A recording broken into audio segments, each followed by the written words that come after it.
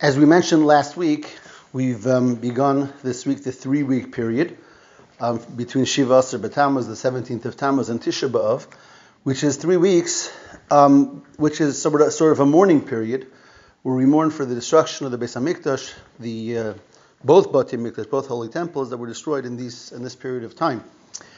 At the same time, though it does have those halachas of mourning of these weeks, it also is a time with greater emphasis is placed on a yearning and hope and learning and davening to bring the transformation of that destruction and bring about the geula, the ultimate redemption that we're waiting for, and the rebuilding of the third and greatest Beis HaMikdash.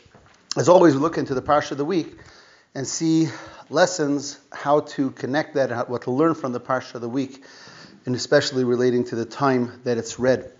So, very quick, an idea, a beautiful vort that the Rebbe points out on a nuance in the Parsha.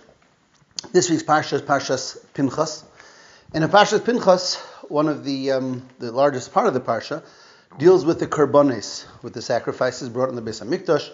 It talks about the daily karbanes and the karban brought on Shabbos, but then it goes through the entire calendar and goes through the Yomim Tovim, from Pesach to Shavuos and Rosh Hashanah, Yom Kippur, Sukkot, goes through all of the Yomim Tovim and talks about the individual karbanes that are brought on every Yom Tov and every holiday.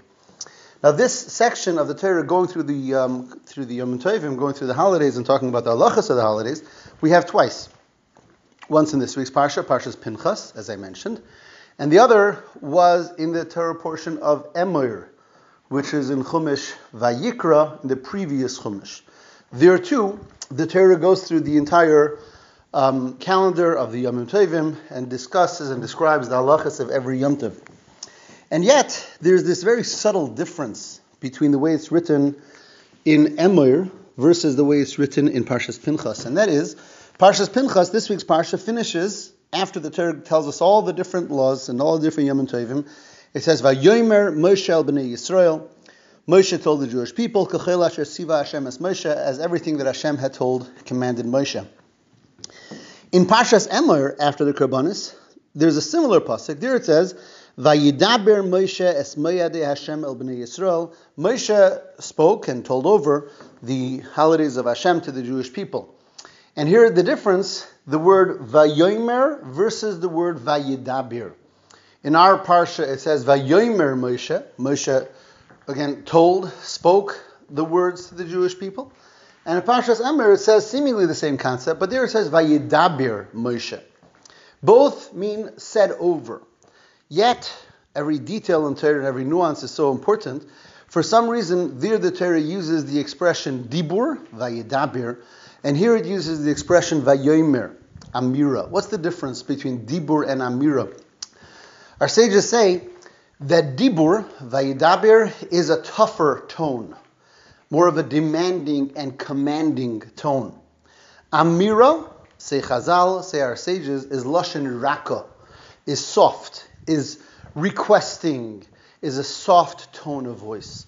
So for some reason, the Torah uses those expressions. There it says, Vayidaber, Moshe commanded and demanded of the Jewish people. And in our Parsha, it uses this softer tone of voice. And the question, of course, is, why the difference?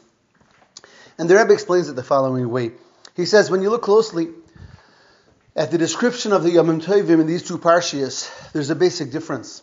And that is, in Parshas Emor, back in the previous Chumash, there is primarily about all of the halachas of the Yom Tov, not just the karbanis, not just the sacrifices. Over there it talked about the shofar and Rosh Hashanah and fasting and Yom Kippur and eating matzah and Pesach and taking the esrog and lulav and sitting and eating in the sukkah and sukkahs. And it also talked about the karbanis. But first and foremost, the emphasis there was on the halachas, the mitzvahs of the Yom Tovim. In our Parsha, it's the opposite. In our Parsha, the emphasis is on karbanis, the sacrifices that were brought in every Yom Tov in the Beis HaMikdash. Once we understand that difference, so there's another basic difference, which is that the Parsha that talked about the mitzvahs of the Yom Tovim, of the holidays, is good for all time. Because in every generation and every time, we have the commandment of doing the mitzvahs of the Yom Tov, blowing the shofar and sitting in the sukkah and eating matzah and Pesach, and that is in every generation, whether there is or there isn't a Beis HaMikdash. On the other hand, this week's parsha that talks about the mitzvah of the karbanos really only pertains to the time when there is a Beis Hamikdash. And therefore nowadays, and for almost 2,000 years already, of galus, of exile, we don't have a Beis Hamikdash, we don't have karbanos. So therefore, one would argue that the parsha, our parsha about karbanos, is really not applicable because we don't bring karbanos when there is no Beis Hamikdash. Says the Rebbe, now we'll understand. Vayidaber is a commandment. It's a command, it's a demand, because in that parsha, it's mitzvahs that are always going to be a commandment. They're always going to be something that we're obligated to do, and therefore the wording used is Moshe commanded the Jewish people, this is something you are going to have to do every year and every Yom Tov, no matter what. In our parsha, though, we're talking about something that already for so many years is not a commandment. It's not something that we have to do. In fact, we can't bring karbanos. So what then is the request?